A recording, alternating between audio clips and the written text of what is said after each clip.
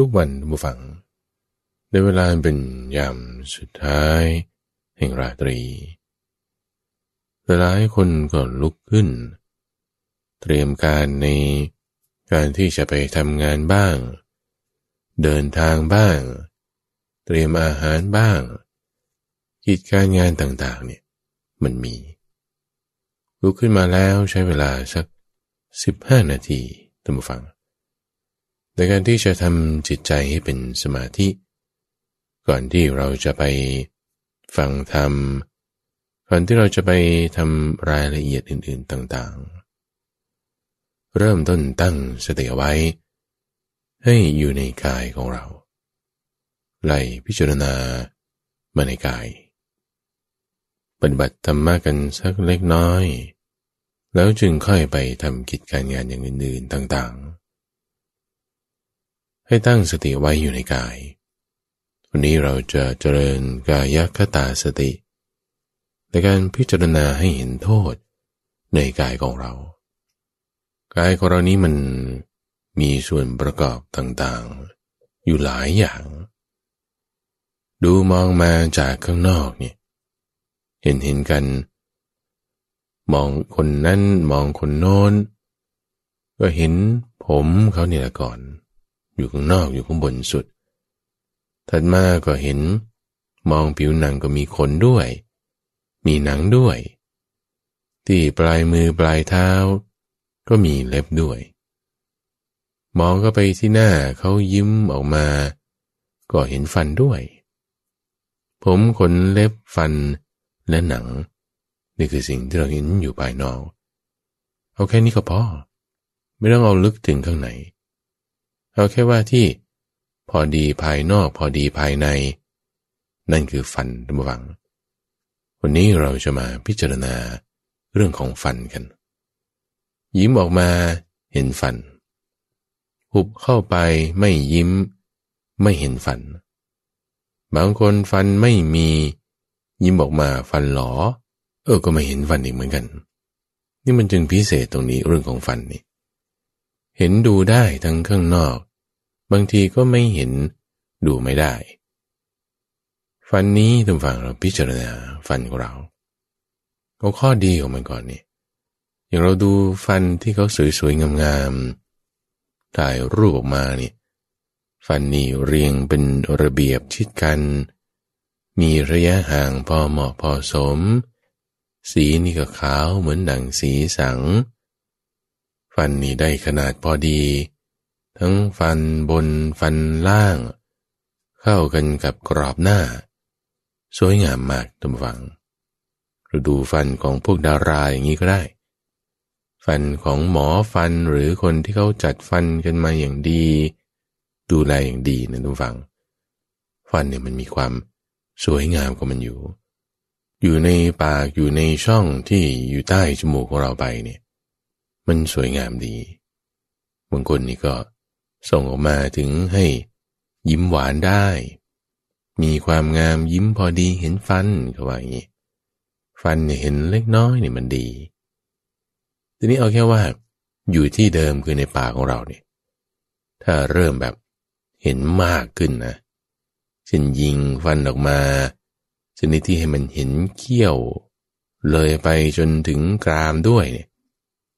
มันจะเริ่มแบบเอาทำไมหน้าตามันผิดเพี้ยนเบี้ยวไม่ตรงไม่ได้เข้าท่าเท่าไหร่เหมือนยิ้มเล็กน้อยยิ้มเล็กน้อยพอดีเห็นฟันนิดหน่อยงามพอยิ้มเริ่มมากขึ้นเห็นเขี้ยวด้วยเห็นอะไรด้วยบางทีมันเริ่มเกินพอดีกลายเป็นไม่งามยิ่งแต่แบบยิงฟันออกมาแล้วอ้าปากกว้างๆเห็นถึงกรามข้างในมีกี่ซี่เห็นจนถึงลิ้นไก่เห็นจนถึงคอด้านในลูกกระเดือกอะไรไปเลยเนี่ยนี่มันก็เกินงามแล้วมันไม่งามแล้วมันไม่สวยละทั้งนั้นที่ตอนแรกดูดีนิดหน่อยสวยดีแต่ว่าเริ่มมากเกินไปอยู่ที่เดิมนั่นแหละฟันของเราเนี่ยมันเริ่มไม่สวยนะนี่คือฟันนะฟันของเราจริงๆเป็นอย่างนี้ต่อให้มันเรียงเป็นระเบียบทุกซี่ทุกเล่มนี่แม้ขัดเงาอย่างดีสวยงาม เงามันเหมือนสังเลยไม่มีหินปูนไม่มีคราบอะไรเกาะไม่มีเป็นสีเหลืองๆเทาๆหรือว่าดำๆเลยนี่เห็นทะลุไปจนถึงกรามด้านในสุดนี่แม่ก็ไม่งามใช่ไหมเริ่มไม่งามละแต่ว่าบางทีในทางการแพทย์เขาบอกโอ้โหนี่ฟันสวยมากเลยเปิดขึ้นมาดูสิส่องไฟเข้าไปดูงามดีสวย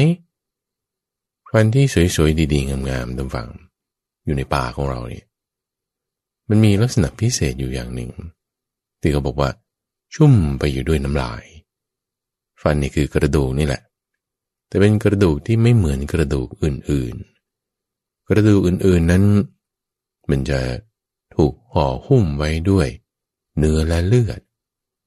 คือมันจะชุ่มอยู่ด้วยเลือดอยู่ตลอดเวลาเพราะมันอยู่ด้านในของร่างกายหุ้มไว้บางส่วนก็ด้วยเส้นเอ็นบางส่วนก็ด้วยพังผืดนี่แต่ว่ากระดูกฟันนี่พิเศษกว่าเขานิดหนึ่งว่าแช่ชุ่มอยู่ด้วยน้ำลายตลอดทั้งวันตลอดอายุขัยของมันส่วนที่มันยื่นออกมาจากเหงือกเนี่ยท่านฟังมันจะชุ่มอยู่ด้วยน้ำลายบางคนน้ำลายน้อย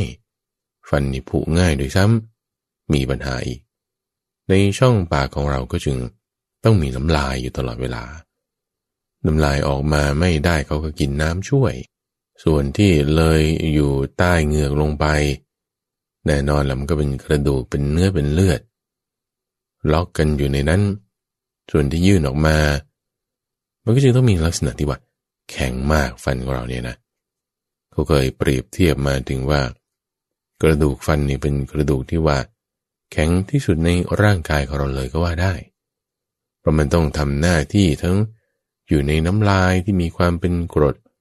มีลักษณะการผุกรันต้องเคี้ยวต้องขบต้องบดต้องขยี้นี่ตรงนี้แหละที่ว่ามันเริ่มมีปัญหาเพราะว่าฟันนั้นอยู่ในสิ่งแวดล้อมที่มันแบบว่าโอ้โหหนักมากเธอจะพูดก็พูดภาษาอังกฤษก็เรียกว่า harsh environment คืออยู่ในน้ำลายทั้งมีการบดขยี้ทั้งมีเชื้อโรคมีจุลินทรีย์มีน้ำย่อยมีอะไรต่างๆอยู่ในช่องปากของเราเนี่ยฟันเนี่ยมันจึงต้องแข็งแรงมากมีวัสดุเคลือบฟันเอาไว้ให้ฟันมันแข็งเคลือบเงาเอาไว้ให้มันลื่นแล้วลักษณะของมันเนี่ยมันก็เป็นซี่ต่อกันเนี่ยเป็นอันเล็กๆช่องเล็กช่องน้อยอะไรก็มีทำให้เวลาที่แค่ปล่อยมันอยู่เฉยๆมันเริ่มมีการสะสมของแบคทีเรียจุลินทรีย์นั่นนี่เนี่ยมันจะเริ่มผุกร่อนมันจะเริ่มมีหินปูนมันจะเริ่มเปลี่ยนแปลงสีมันจะเริ่มมีความไม่ดีต่างๆปรากฏขึ้นท่านผู้ฟังเคยเห็นภาพไหมเวลาที่คนก็เป็นโรคฟันโรคเหงือกเนี่ยนะข้างในเนี่ยเอาก่อนเลยว่าสีฟันเนี่ยมันก็จะเปลี่ยนไปเริ่มเป็นสีเหลืองกระดำกระด่างสีเทาๆสีบุหรี่สีขุ่นๆหรือถึงกับว่าดำไปเลยก็มีบางคนนี่ยิ่งโดยเฉพาะยิ่งตามซอกฟันนี่คอฟันโคนฟันเนี่ยมันเหลืองดำมากกว่าตัวทางด้านปลายมันเพราะมีการสะสมของสิ่งสกปรกพวกนี้แหละบางคนนี่สะสมเป็นหลายปีจนเชื้อโรคบริเวณนั้นมันมากมันก็กัดกินเข้าไปจนเหงือกนี่เวอะขึ้นมาไม่ได้แค่ชุ่มแช่อยู่ด้วยน้ำลายแล้วยังมีเลือดด้วยแล้วมันไม่ได้ซี่เดียวนะฟังมันเวอะวะไปตลอดหมดทั้งข้างบนข้างล่างสีนี่ก็ส่วนหนึ่งทุกฝั่งความสกปรกเนี่ยมันยังรวมถึงกลิ่นด้วยจุลินทรีย์แบคทีเรียพวกนี้เวลามันทำงานกัดกินปล่อยของเสียมันก็เหม็นด้วยฟันของเราเนี่ยเป็นต้นเหตุให้เกิดการปากเหม็นได้นะฟันนี่แล้วยังมีพวกที่แบบว่าฟันเนี่ยมันไม่ได้เรียบตรงอยู่ในตามร่องรอยตามซี่ตำแหน่งของมันมีการบิดเบี้ยวไปจนกระทั่งเขาก็ต้องมีคิดเรื่องของวิธีการจัดฟันเพื่อที่จะมาแก้ปัญหาแต่ก่อนที่จะไปจัดฟันเนี่ยคนที่ฟันเบี้ยวฟันมันไม่ได้ทรงกรามนี่อยู่ในตำแหน่งที่ผิดปกติ ฟันเกฟันยู่บุบเข้าไปฟันเหยิน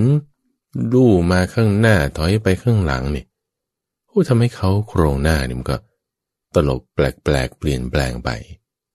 นี่เพราะฟันนะฟันมันมีโทษนี่แหละว่ามันอยู่ในช่องปากอยู่ในที่ที่มันควรจะอยู่แล้วนะ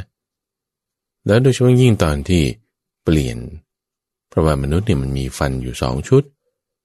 ที่เราเรียกว่าเป็นฟันน้ำนมก็อันหนึ่งชุดที่เราเรียกว่าเป็นฟันแท้ก็อีกอันหนึ่ง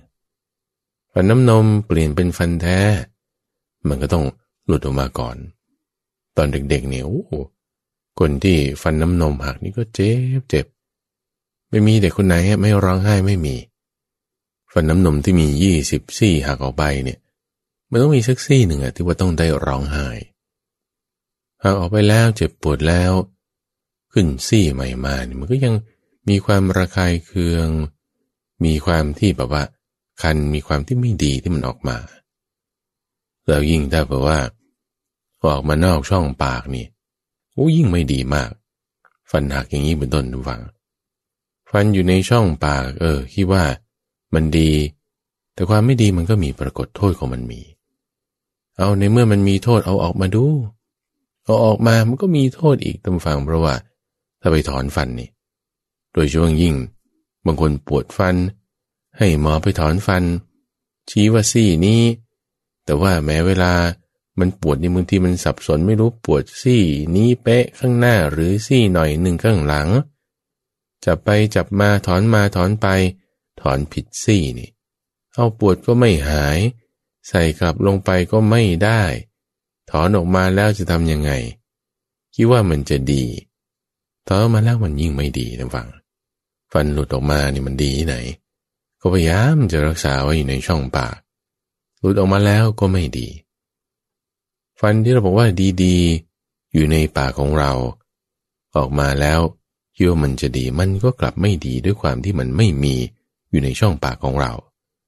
เอาฟันดีๆอยู่ในช่องปากของเราพอมันไม่มีอยู่ในปากมันก็ไม่ดีเอาออกมาข้างนอกนะใส่เก็บไว้ที่มันจะดีอะไรดีล่ะอาหารนี่แหละมันดีกินแล้วมันอร่อยใช่ไหม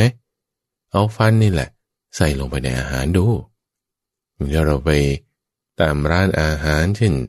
สั่งก๋วยเตี๋ยวสั่งต้มเลือดหมู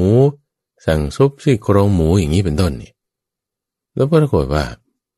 ไปที่ร้านคนขายเขาก็แบบว่าลวกก๋วยเตี๋ยวตักน้ำแกงอะไรกันอย่างแบบมันมากมีความคล่องแคล่วสูงตักไปตักมาแล้วก็สั่งแล้วก็เสิร์ฟมาให้เราถ้วยหนึ่งนี่ปรากฏว่าเราก็กินไปใช่ไหม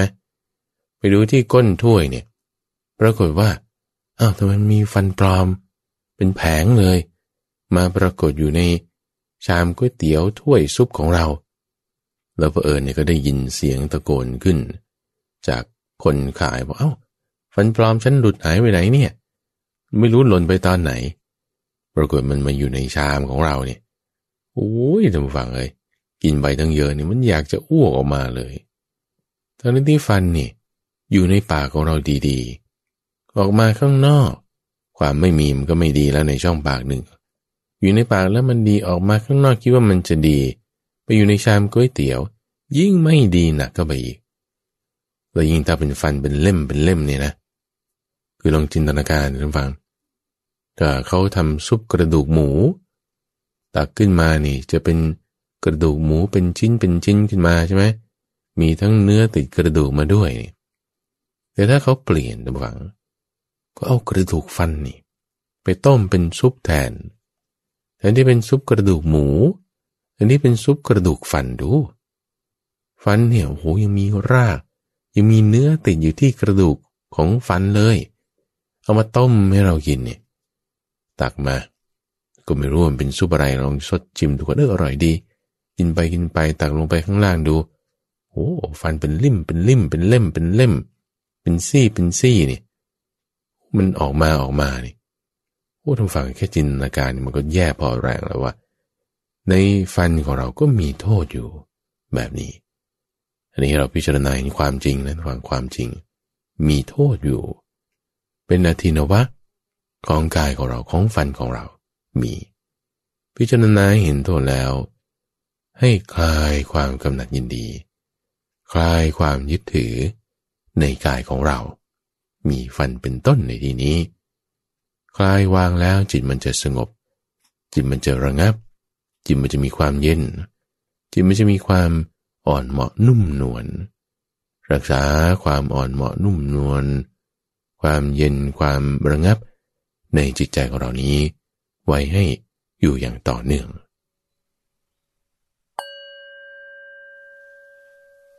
และที่ท่านกำลังรับฟังอยู่นี้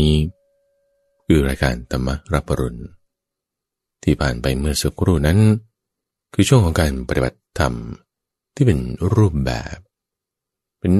ที่ทำให้จิตของเรานั้นมีความสงบระงับเยือกเย็นนุ่มนวลอ่อนเหมาะสำหรับอะไรสำหรับในการที่จะทำความเข้าใจในเนื้อหาธรรมะแม่บทในช่วงที่เราเรียกว่าใต้ร่มโพธิบทเป็นช่วงเวลาที่เราจะนำหัวข้อธรรมะอย่างใดอย่างหนึ่งที่พระพุทธเจ้าท่านสอนเอาไว้มาทำการแจกแจงแยกแยะยกตัวอย่างเปรียบเทียบเจาะลึกทำความกว้างขวางให้เกิดความเข้าใจที่มีความลึกซึ้งลงไปซึ่งจะมาพบกับท่านผู้ฟังเป็นประจำในทุกวันพุธโดยมีข้าพเจ้าพระมหาไพบูลย์อภิปุณโญจากวัดป่าดอนไฮโซเป็นผู้ดำเนินรายการในสัปดาห์นี้เราก็จะพูดถึงเรื่องของขันธ์ทั้งห้าซึ่งเป็นตอนที่ต่อเนื่องจากในเอพิโซดที่ผ่านมาในช่วงใต้ร่มโพธิบทสัปดาห์ที่แล้วข้าพเจ้าได้อธิบายถึงเรื่องของขันธ์ห้าโดยในนิยามว่าท่านให้นิยามในเรื่องของขันธ์ห้านี้ไว้ว่าอย่างไรแต่ผู้ฟังที่ยังไม่ได้ฟังก็สามารถไปฟังในเอพิโซดที่แล้วที่ผ่านมาได้ก็จะสรุปให้ฟังคร่าวๆทุกฟังท่านให้ความหมายเอาไว้ของรูปเนี่ยคือสิ่งที่แตกสลายเปลี่ยนแปลงได้ตามความร้อนความหนาวการกระทบกระเทือนการกระแทกอะไรต่างๆนี่คือรูปท่านเรียกว่ารูปขันธ์กองอันที่สองแบ่งหมวดหมู่อย่างที่สองเรื่องของเวทนา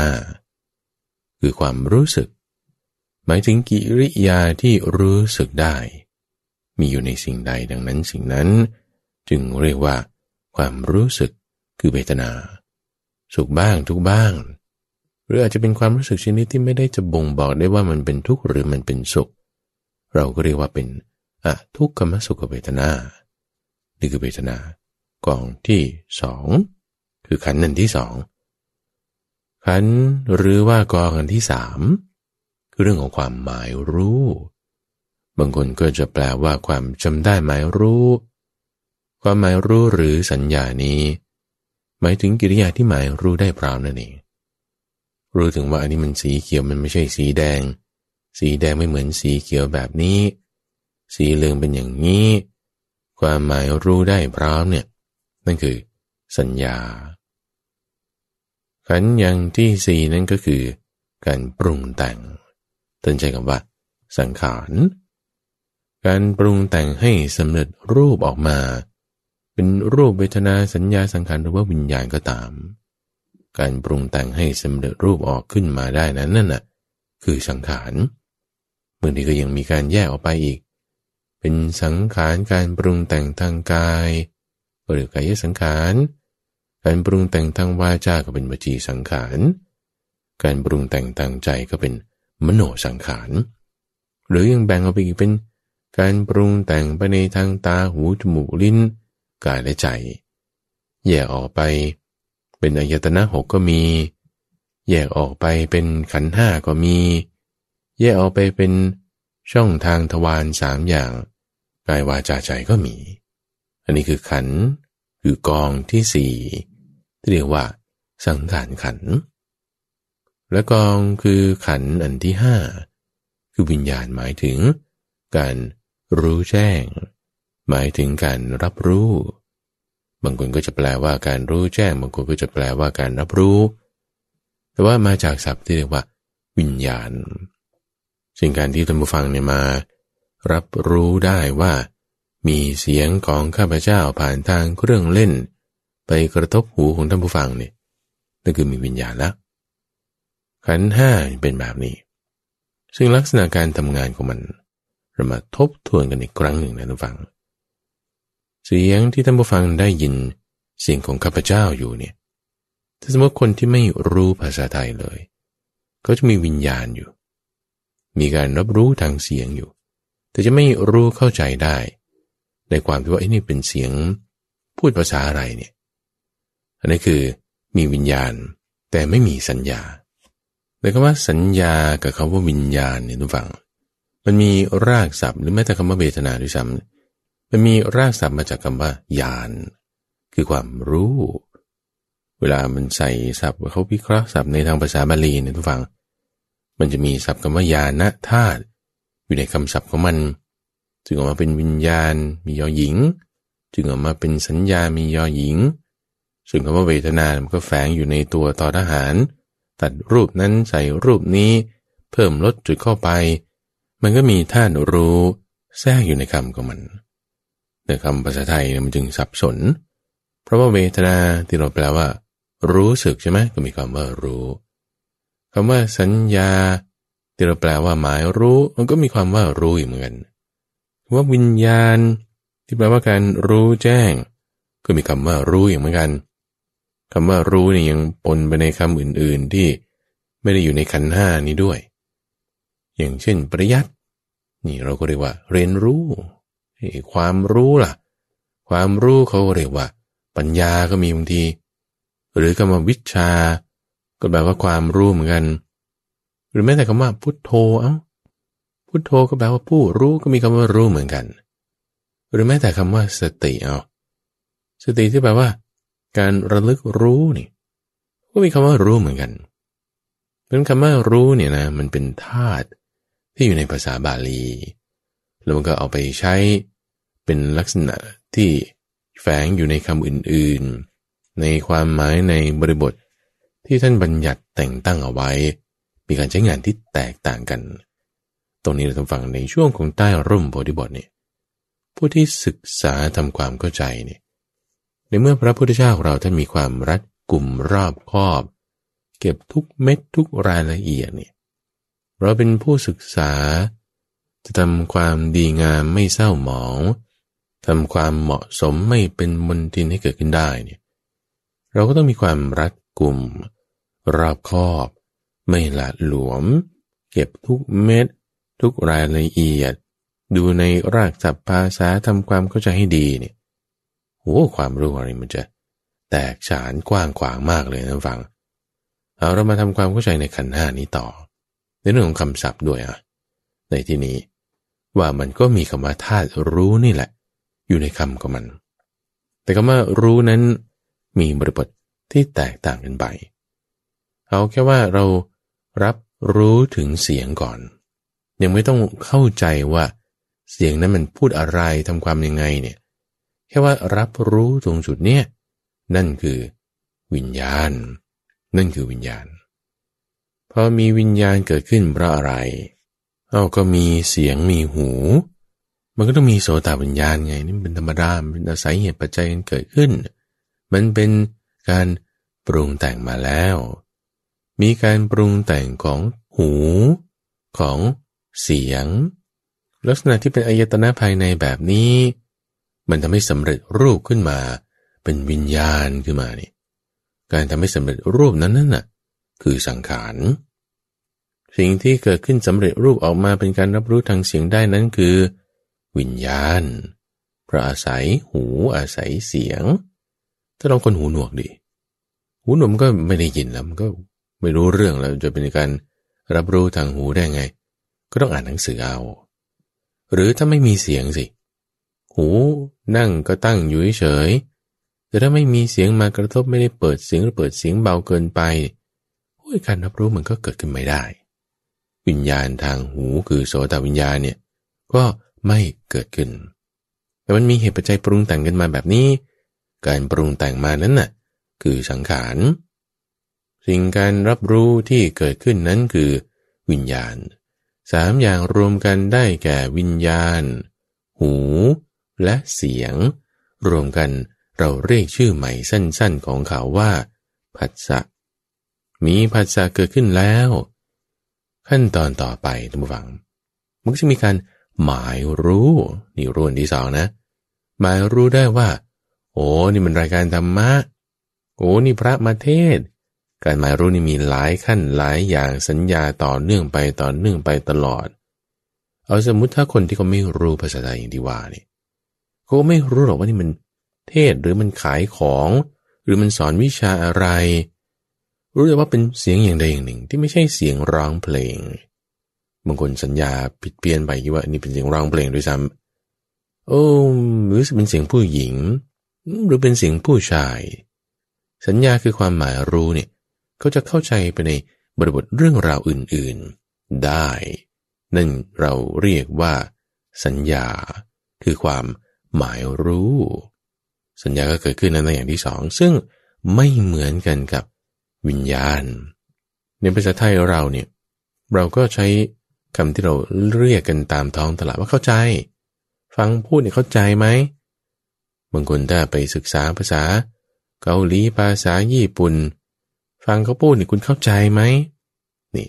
ไอ้ความที่ว่าเข้าใจในบริบทนั้นน่ะหมายถึงสัญญาคุณกำลังเรียนรู้สัญญาอย่างใหม่อยู่เป็นในการศึกษาเรื่องราวนั้นอยู่ภาษานี่เป็นตัวอย่างที่เห็นได้ชัดเจนคนที่ไม่เข้าใจภาษาอังกฤษเลยพอกษัตริย์ข้าพเจ้าใช้คำว่า hush environment ที่มันอะไรมันฟังแล้วมันไม่ ring a bell เลยมันไม่สามารถจะ get ได้รู้ได้เข้าใจได้เลยเพราะอะไรสัญญาในภาษานั้นมันไม่มีก็รู้อยู่มันเป็นเสียงอยู่เป็นเสียงผู้ชายแต่จะให้มารู้เป็นญาณเป็นสัญญาเกิดขึ้นว่าหมายถึงอย่างนี้เนี่ยก็ไม่มีสัญญานี้สัญญานั้นจึงไม่เกิดไงสัญญานั้นไม่เกิดมันก็มีแต่วิญญาณก็แค่นั้นเองสัญญากับวิญญาณมันจึงแตกต่างกันสัญญาอาศัยอะไรเกิดอาศัยผัสสะเป็นการเกิดวิญญาณอาศัยอะไรเกิดวิญญาณก็ดูสิหูเสียงนี่มันอะไรอาศัยนามรูปเป็นตัวเกิดเพราะมีนามรูปจึงมีวิญญาณเพราะมีผัสสะจึงมีสัญญาผัสสะไม่ได้เป็นตัวเกิดขึ้นของสัญญาอย่างเดียวยังเป็นตัวเกิดขึ้นของเวทนาด้วยเพราะเรามีความหมายรู้ท่านผู้ฟังพยายามกำหนดบทเปลี่ยนชนะให้รัดกุมนะถ้าข้าพเจ้าพูดว่าหมายรู้อันนี้หมายถึงสัญญาถ้าพูดว่ารู้แจ้งหรือรับรู้อันนี้หมายถึงวิญญาณพอมีวิญญาณเป็นความรู้แจ้งหรือหมายรู้ฟังให้ดีวิญญาณต้องเป็นการรับรู้แล้วมันเกิดเป็นผัสสะ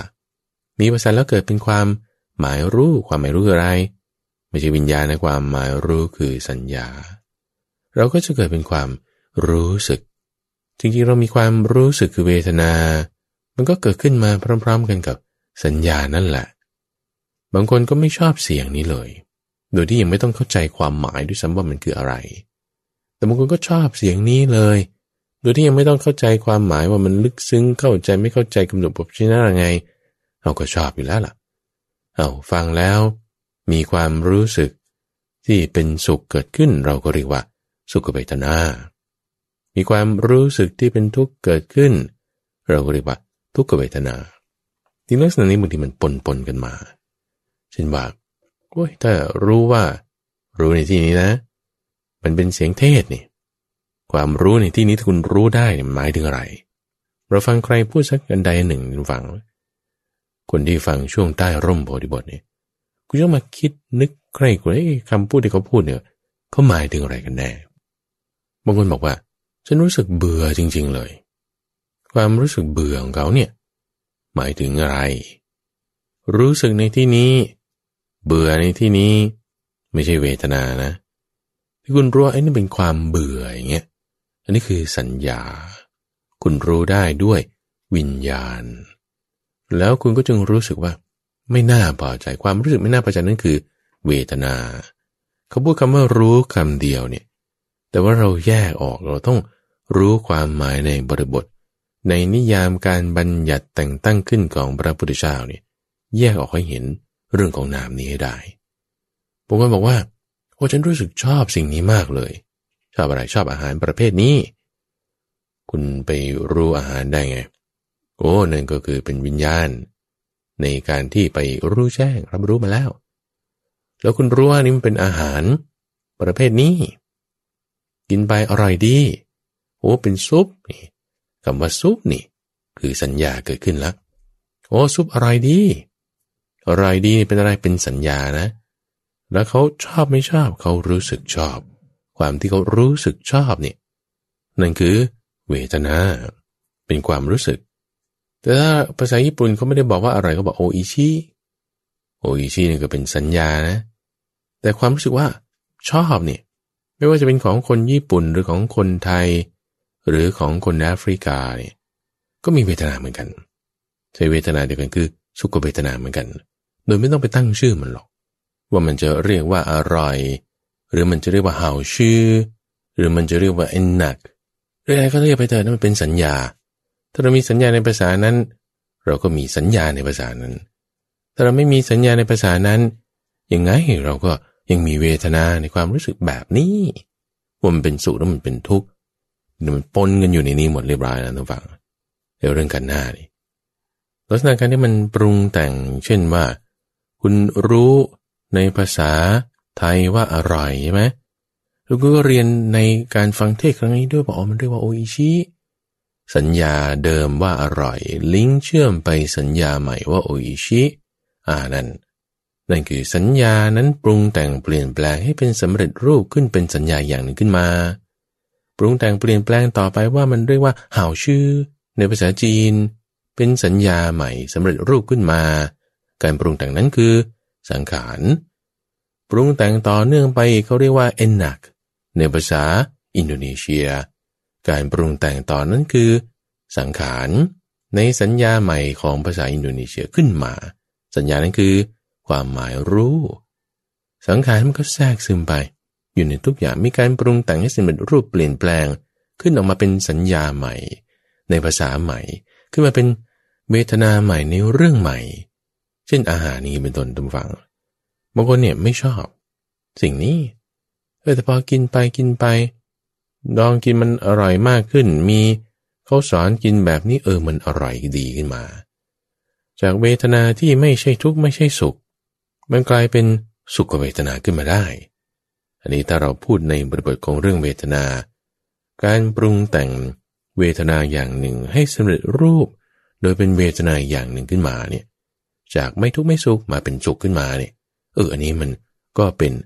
สังขารเข้าทำงานแล้วหรือแม้แต่เรื่องของสัญญาที่เราเห็นว่าสวยงามอย่างเงี้ยฟันจัดเรียงเป็นระเบียบแม่สวยงามดีมันมีความสุขใช่ไหม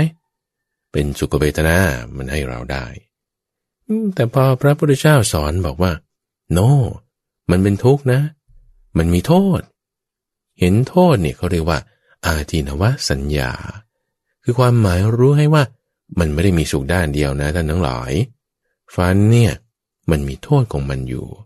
คืออาทินวสัญญาความหมายรู้ในความที่มันมีโทษอย่างนี้มันเหม็นได้มันเน่าได้มันหลุดได้มันไม่ดีได้อย่างนี้เราเรียนรู้สัญญาใหม่นั่นน่ะสัญญาจากที่เป็นสุภสัญญาในความที่มันเป็นของสวยงามก็เปลี่ยนแปลงมีการปรุงแต่งขึ้นให้รู้ถึงความที่มันเป็นโทษคืออทินวสัญญาการปรุงแต่งเปลี่ยนแปลงนั้นคือสังขาร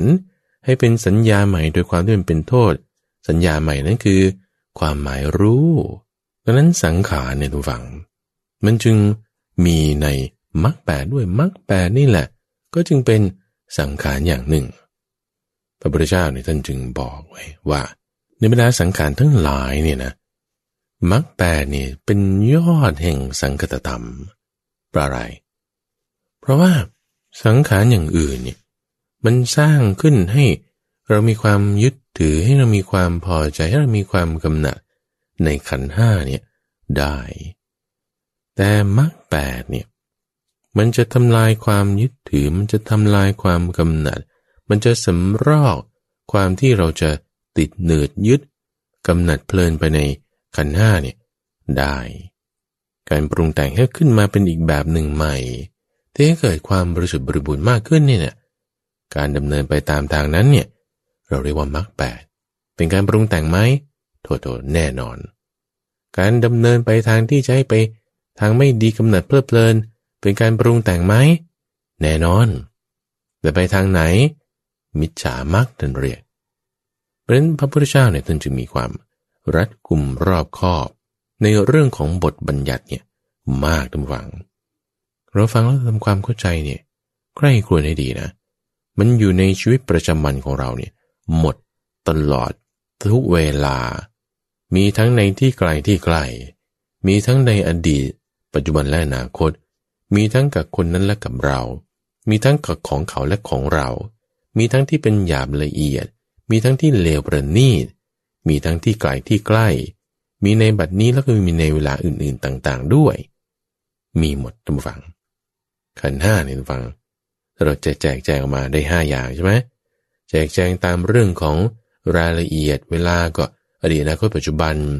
ตามความหยาบความละเอียดประณีตท่านผู้ฟังที่ฟังพระสูตรเรื่องราวประจำเนี่ยสัปดาห์ที่แล้วข้าพเจ้านำเรื่องของนายสุภาโตทยบุตรที่ก็มาถามพระพุทธเจ้าเนี่ยว่าทำไมสัตว์บางประเภทก็หยาบสัตว์บางประเภทเนี่ยก็เลวบางประเภทก็ประณีตแต่เลวประณีตเช่นวรรณะผิวพรรณความสวยงามอย่างเงี้ยบางคนก็โอ้โหผิวพรรณไม่สวยเป็นกระดำกระด่างรูปเขาหน้าเนี่ยมันก็ออกจากเบ้ามากฟันก็เหยินไม่งามอย่างนี้เป็นต้นเนี่ยเอาแต่บางคนทำไมรูปหน้าเนี่ยเขาได้เขาโครงจริงเลยผิวพรรณเขาก็ละเอียดประณีตงามฟันเขาก็จัดสวยได้ระเบียบดีเนี่ยมันมี3ก็มีประณีตก็มีละเอียดก็มีก็นี่แหละขันธ์ห้าทุกฝังบางคนจะใช้บริบทในเรื่องของสังขารการปรุงแต่งเนี่ยเป็นลักษณะที่เป็นกายเท่านั้นโอ้สังขารก็เป็นอย่างนี้ลุกก็ปวดนั่งก็ปวดเดินก็ปวดยืนก็ปวดนอนก็ปวดโอ้สังขารนี่มันไม่เที่ยงเนาะสังขารในที่นี้เขาก็หมายถึงเรื่องของกายทีนี้ความหมายในจริงๆที่พระพุทธเจ้าบัญญัติไว้เนี่ยมันขยายไปมากกว่านั้นนามก็มีรูปก็มีพอเราพูดถึงการทำงานเนี่ยเราถึงจะเริ่มแยกแยะเจ้าขันธ์ทั้ง5นี้ได้ว่าอ๋อที่หยาบละเอียดเลวประณีตไปทางไหนอะไรยังไงมันมีแล้วทุกอย่างมันก็ปนกันอยู่ในนี้ละพระพุทธเจ้าเนี่ยท่านจึงมีการจำแนกแจกแจงแยกแยะออกขันธ์ห้ามีความไม่เที่ยงมีความแปรปรวนมีความเปลี่ยนแปลงเป็นอย่างอื่นเป็นธรรมดาเพราะอะไรเพราะว่ามันมีความอาศัยสิ่งอื่นนั้นเกิดขึ้นที่เป็นกองใหญ่แบ่งออกมาเป็นกองย่อยได้5กอง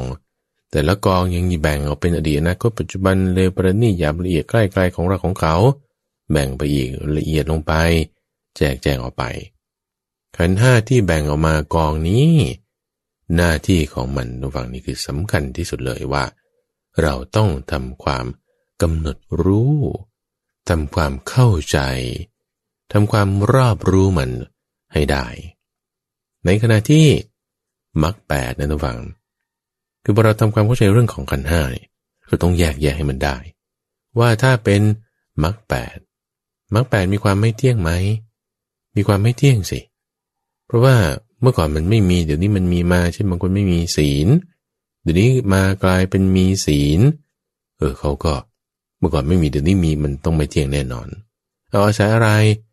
อาศัยคนแนะนำอาศัยศรัทธาเราก็ต้องอาศัยเหตุปัจจัยเกิดขึ้นไม่ได้เกิดได้ด้วยตัวเองก็มีความเป็นอนัตตามีความไม่เที่ยงเหมือนกันมรรค8เนี่ยแต่ในความที่เป็นสังคตธรรมทั้งหมดท่านแยกส่วนที่เป็นยอดออกมาจากสิ่งที่เป็นทั่วๆไปขันธ์ห้านี่ก็เป็นทั่วๆไปแยกสิ่งที่มันจะเป็นยอดออกพาดำเนินไปสู่นิพพานเนี่ยแยกออกมาแล้วก็เรียกมันว่าเป็นมรรคคือทางดำเนินให้ถึงความดับไม่เหลือของเจ้าเหตุเกิดทุกข์คือตัณหาทางนี้เราเรียกว่ามรรค8มีความไม่เที่ยงเหมือนกันแต่แยกกันออกมากองไว้กองรวมหนึ่งที่ไม่ใช่เป็นขันธ์ห้าแบ่งเอาไว้เป็น8อย่างไม่ได้แบ่งเป็น5อย่างเหมือนขันธ์ห้านี้แต่แบ่งตามช่องทางทวารแบ่งตามการกระทำหยาบละเอียดท่านก็จึงแบ่งออกมาเป็น มรรคแปดนี่ข้าพเจ้ากำลังพูดเปรียบเทียบระหว่างขันธ์ห้ากับมรรคแปดว่าท่านผู้ฟังอย่าไปเข้าใจสับสนว่ามันคืออย่างเดียวกันมันเป็นคนละอย่างกันมีคุณสมบัติเหมือนกันแต่ความไม่เที่ยงเนี่ยเหมือนกันแต่ถ้าโดยทั่วไปเราเรียกว่าขันธ์ห้าแต่ถ้าเฉพาะเจาะจงเอาส่วนที่พาไปนิพพานท่านยกออกมาส่วนหนึ่งเรียกว่าเป็นมรรคแปดแบ่งก็แบ่งไม่เหมือนกันขันธ์ห้าแบ่งเป็น5 กองมรรคแปดแบ่งเป็น3 กองคือศีลสมาธิปัญญาขันธ์ห้าแจกลงไปในรายละเอียดก็เป็นหยาบละเอียดเร็วประณีตไกลๆของเราของเขานั่นคือแจกลงไปในรายละเอียดของขันธ์ห้าแต่มรรคแปดแจกลงไปในรายละเอียดได้8 อย่าง8 อย่างแบ่งเป็น3 หมวดศีลสมาธิปัญญาอันนี้เรียงตามอะไรเนี่ยเรียงตามความหยาบละเอียดนี่แหละอยู่ในช่องทางกายทางใจแล้วก็ปัญญาไปกายวาจาก็เป็นศีลทางจิตก็เป็นสมาธิเป็นความเพียรเป็นสติถ้าปัญญาก็เป็นเรื่องของสัมมาทิฏฐิสัมมาสังกัปปะไปนี่คือแบ่งตามความหยาบละเอียดแบบนี้คือมรรคแปดแต่ถ้าเป็นขันธ์ห้าเนี่ยก็แบ่งตามความหยาบละเอียดจากรูปไปละเอียดลงเป็นเวทนาสัญญาสังขารวิญญาณนี่ก็ละเอียดลงไปแบ่งเป็นนามรูปแต่ว่าความแยกแยะที่ว่าจะไปเป็นช่องทางตาช่องทางกายวาจาใจเนี่ยคือมันปนกันอยู่ในนี้หมดแล้วอย่างที่ข้าพเจ้าอธิบายในเอพิโซดที่ผ่านมาเราไปตลาดอย่างเงี้ยไปซื้อของแค่เนี้ย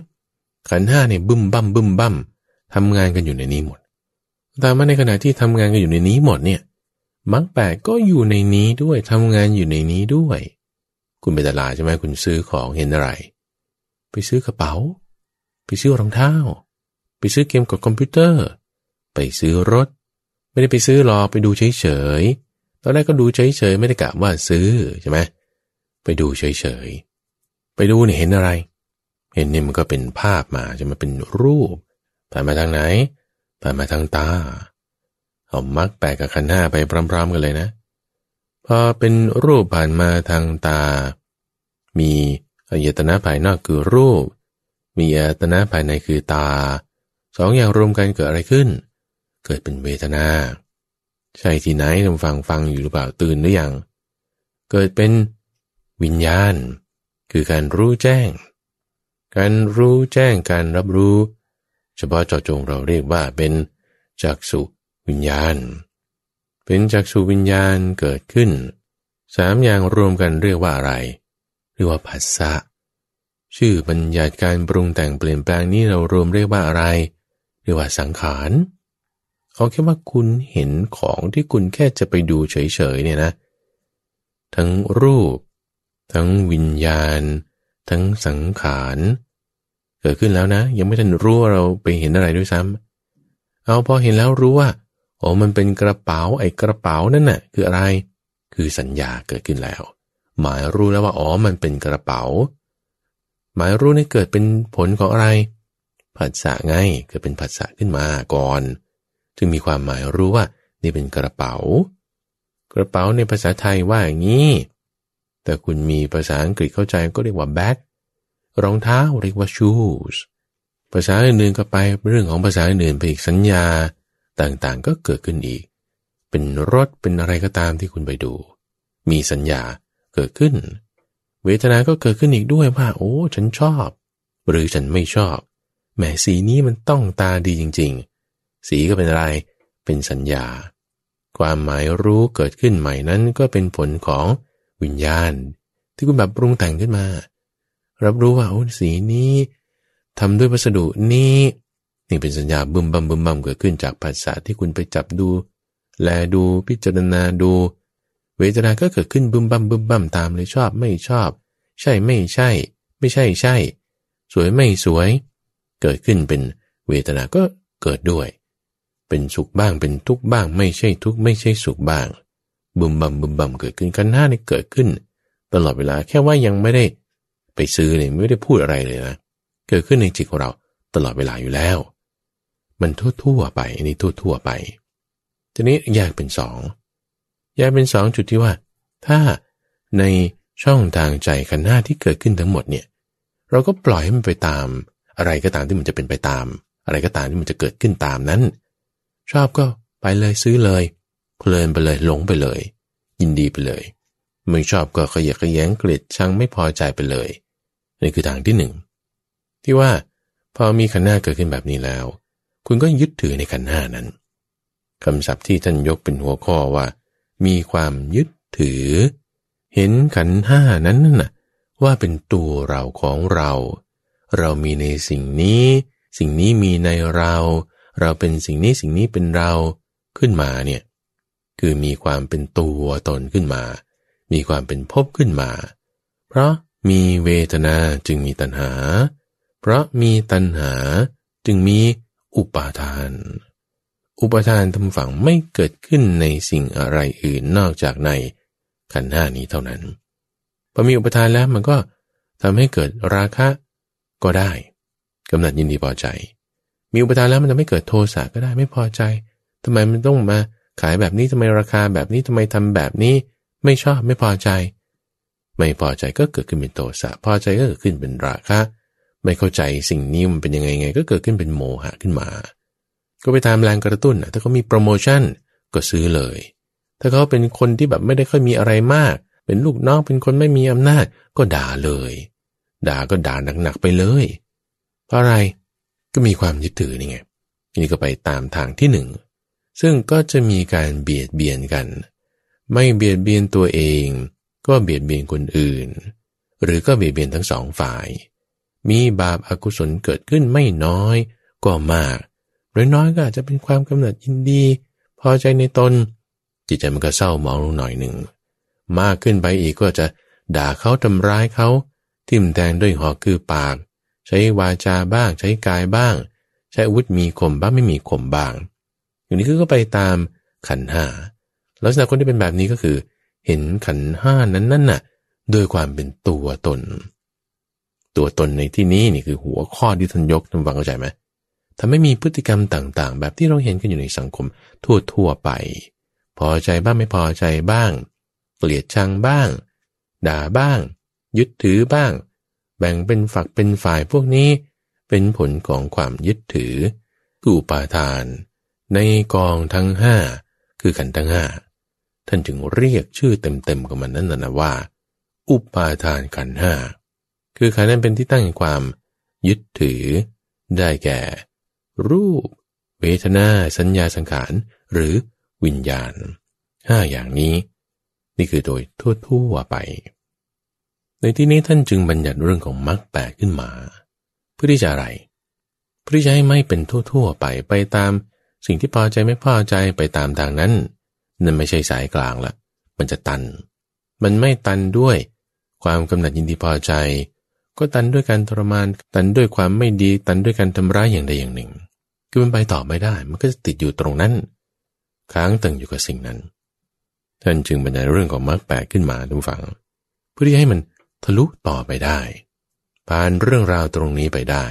ด้วยมรรคแปดเริ่มตรงไหนก็เริ่มตรงที่คุณเห็นรูปนั่นแหละเห็นรถใช่ไหมเห็นกระเป๋าใช่ไหมรู้แล้วเป็นสัญญาขึ้นมาใช่ไหมเห็นแล้วเนี่ยเป็นวิญญาณขึ้นมาเป็นจักษุวิญญาณรู้เข้าใจแล้วนี่มันคือรถนี่มันคือกระเป๋านี่มันคือรองเท้านี่มันคือสิ่งของที่เราจะไปซื้อไปดูเป็นสัญญาขึ้นมาแล้วเนี่ยมีเวทนาความชอบใจไม่ชอบใจอะไรต่างๆเกิดขึ้นละตึมบึ้งนี่คนที่ถ้ามีสติรักษาไว้ในฝัง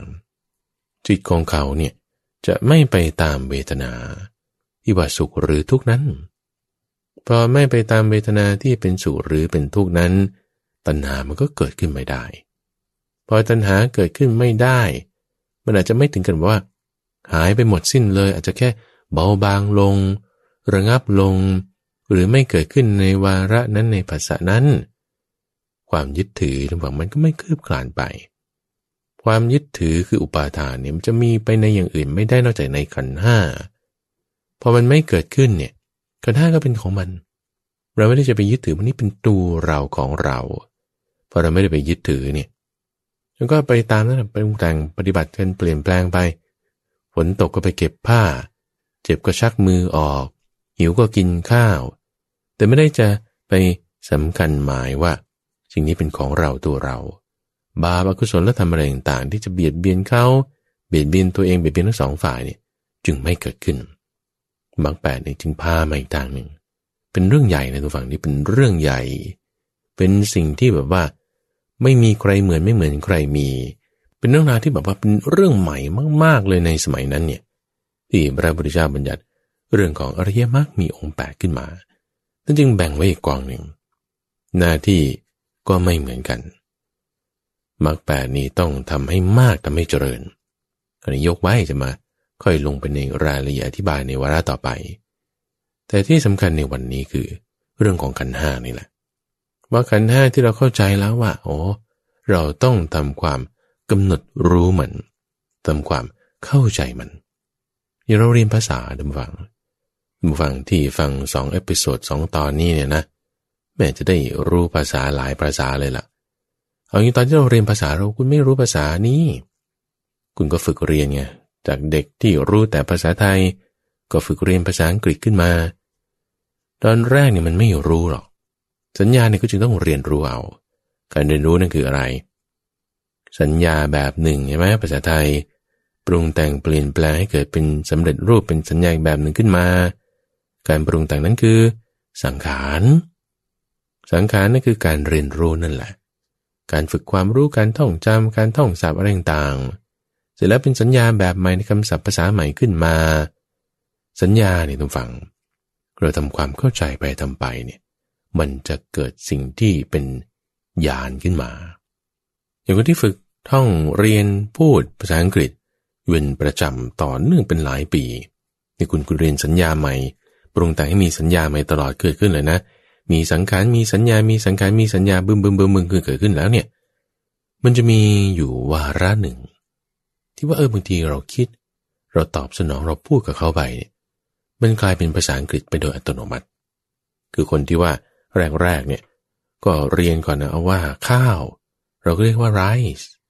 ว่าอากาศเราก็เรียกว่า air พอเราจะตอบเขาจะเขียนไปบางทีเราคิดเป็นภาษาไทยก่อน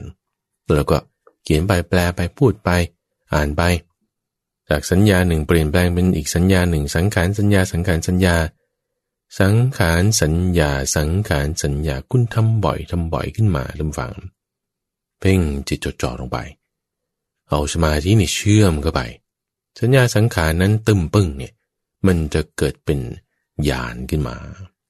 ญาณนี่คือความรู้ญาณนี่เกิดขึ้นได้ในทุกระดับเอาแค่ว่าคุณเรียนภาษาบางทีคุณก็คิดตอบปึ้งเป็นภาษาอังกฤษขึ้นมาเลยถามมาเป็นภาษาอังกฤษคิดเป็นภาษาอังกฤษตอบไปเป็นภาษาอังกฤษขึ้นมาเลยไม่ใช่แค่เรื่องเรียนภาษาท่านฟังแม้ในทักษะศิลปะในการวิชาชีพอย่างใดอย่างหนึ่งเอาหมอเอาพยาบาลนักกฎหมายเอานักเศรษฐศาสตร์วิศวกรคุณเน้นเรื่องใดเรื่องหนึ่งขึ้นมาเนี่ยอย่างรถชนตึ้มปึ้งขึ้นมาเนี่ยหมอนี่เขาก็จะวาบเกิดญาณเขาขึ้นเลยว่าเอาคนไข้เป็นอะไรไหมถ้าเป็นกระดูกหักนี่ต้องรักษาไงความเข้าใจของเขาเนี่ยจะแจ่มแจ้งไปถึงตลอดว่าค่ารักษาเนี่ยมันต้องเท่าไหร่ใช้เวลานานไหมแล้วเกิดขึ้นมาแล้วมันจะหายเหมือนเดิมหรือเปล่าเขาจะแบบแทงตลอดเรื่องนี้ได้พัวฉับพลันทันทีพระพุทธเจ้าเปรียบเทียบไปเหมือนกับนักเลงรถตำฝังนักเลงรถเนี่ยเขาจะรู้ส่วนต่างๆของรถหมดชี้ไปตรงนี้คาร์บูเรเตอร์ชี้ไปตรงนี้เกียร์ชี้ไปตรงนี้ระบบไฟฟ้าใช้หัวฉีดหรืออะไรเขาจะรู้ทันทีโดยที่ไม่ต้องเตรียมการไว้ก่อนเพราะอะไรนั่นคือญาณของเขาถ้าเป็นนักกฎหมายเนี่ยเขาจะรู้เลยรถชนตึ้มปึ้งเนี่ยฟ้องได้ไหมใช้เวลานานเท่าไหร่ฟ้องที่ศาลไหนจังหวัดอะไรดำเนินการอย่างไรหลักฐานต้องเก็บตรงไหนเคลื่อนย้ายได้หรือไม่ก็จะตอบปัญหานี้ขึ้นได้ทันทีเลยนั่นเป็นอะไรเป็นญาณของเขาทำไมเขาถึงมีช้าๆท่านฟังช้าๆเพราะว่าเขาศึกษามาก่อนมีสัญญามาก่อนมีสัญญาสังขารสัญญาสังขารฝึกทำพูดคิดอยู่เป็นประจำมันจึงเกิดเป็นญาณขึ้นแต่เป็นนักสังคมสงเคราะห์นี่เขาจะรู้เลยว่าเกี่ยวกับเรื่องจิตวิทยาคนมีปัญหาแบบนี้เนี่ยเราจะต้องคอยพูดเขาอย่างนี้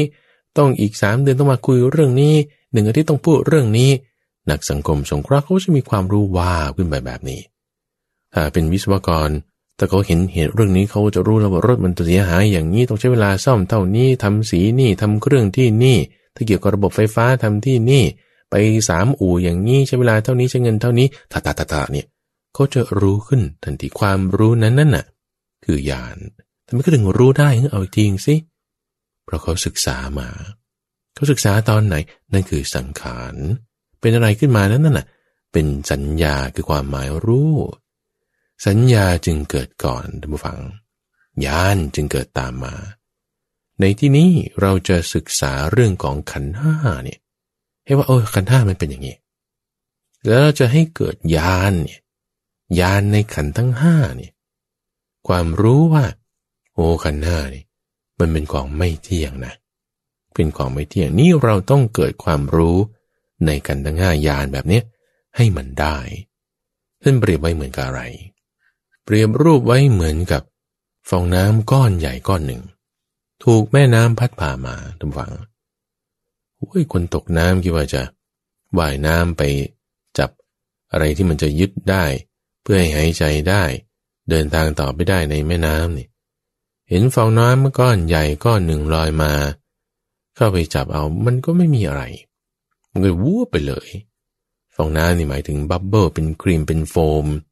อย่างน้ำยาล้างหน้าบางอย่างน้ำฟังบีบมันก็เป็นโฟมนุ่มๆถ้าทิ่มลงไปโปะลงไปมันก็ไม่มีอะไรมันก็หายไปเลยรูปเหมือนกันท่านผู้ฟังรูปนี่เป็นของว่างเปล่าเป็นของหาแก่นสารที่จะไปยึดถืออะไรเนี่ยนะไม่ได้ต้องให้เกิดญาณอย่างนี้นะเวทนาท่านเปรียบไว้เหมือนกับต่อมน้ำก็คือก้อนฟองน้ำนั่นเองไม่ใช่ก้อนฟองน้ำล้างจานนะแต่เวลาที่เราน้ำยาล้างจานมาตีให้มันเป็นฟองเนี่ยฟองบับเบิ้ลที่เกิดขึ้นเนี่ยแล้วจิ้มลงไปมันก็แตกโป๊ะออกมาเวทนาความรู้สึกที่เราคิดว่านี่มันรู้สึกสุขมากทุกข์มากนี่อย่างจริงๆเลยเนี่ยจริงๆมันไม่มีอะไรมันเป็นฟองน้ำต่อมน้ำไม่เฉยดูใหญ่ๆแต่จิ้มโป๊ะเข้าไปแตกโป๊ะหาแก่นสารไม่ได้หรือเปรียบเหมือนพยับแดดตุ้มฟังสัญญาความหมายรู้เราเรียนรู้เรื่องนี้ทักษะนั้นเป็นสัญญาความรู้ของเราเนี่ยแต่เวลาที่ถึงเวลาจริงๆมันจะทำให้พ้นทุกข์เนี่ยมันใช่ไหมเหมือนกับพยับแดดนี่ก็คือเวลาที่เราขับรถไปตามถนนหลวงนี่ตุ้มฟังเวลาเที่ยงวันเนี่ยแดดร้อนๆแดดจ้าๆเนี่ยเราจะมองเห็นเหมือนเป็นน้ำอยู่ข้างหน้าตามทางที่เราเดินทางขับรถไปนั้นอันนั้นเนี่ยเขาเรียกว่าเป็นพยับแดดพอไปถึงจุดนั้นจริงๆมันไม่ใช่น้ำดูไกลๆเราคิดนึกนั่นนี่มันเป็นเรื่องราวสำคัญต้องทำอย่างนี้อย่างอื่นไม่ได้สัญญาแบบนี้แต่ว่าถึงที่นั้นจริงๆเนี่ยหาแก่นสารไม่ได้แต่เราจะเอาความพ้นทุกข์เอาเรื่องราวอะไรจากสัญญาเนี่ยคุณไม่ได้หรอกในนี้ต้องทำความเข้าใจนะแต่สัญญาทั่วๆไปนะถ้าสัญญาในเรื่องของมรรคแปดเช่นอทินวสัญญาอสุภสัญญามรณะสัญญาพวกนี้อันนี้เป็นสัญญาที่จะให้เกิดญาณในการที่จะตรัสรู้ทำได้ท่านแยกไว้เป็นส่วนของมรรคแปดแต่สัญญาทั่วๆไปไม่ได้จะมีความหมายอะไรไม่ได้จะทำให้เกิดการพ้นทุกข์ได้เป็นของว่างของเปล่าสังขารก็เหมือนกันทุกฝั่งเราจะไปหาแก่นไม้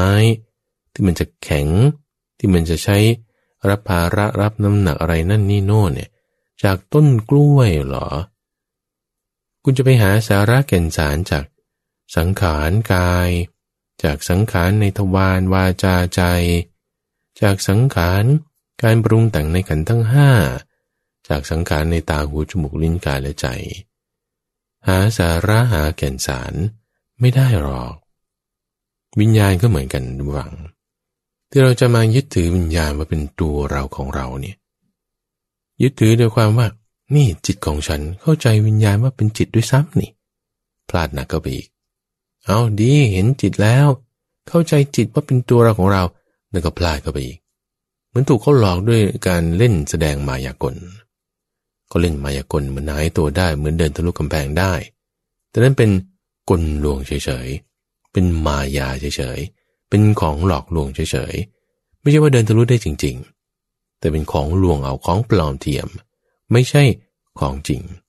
ของจริงเป็นยังไงสัจจะของจริงความจริงนั้นคือขันธ์ทั้งห้านั้นเ เป็นของไม่เที่ยงมีความเปลี่ยนแปลงไปเป็นธรรมดามีความแปรปรวนเป็นไปอย่างอื่น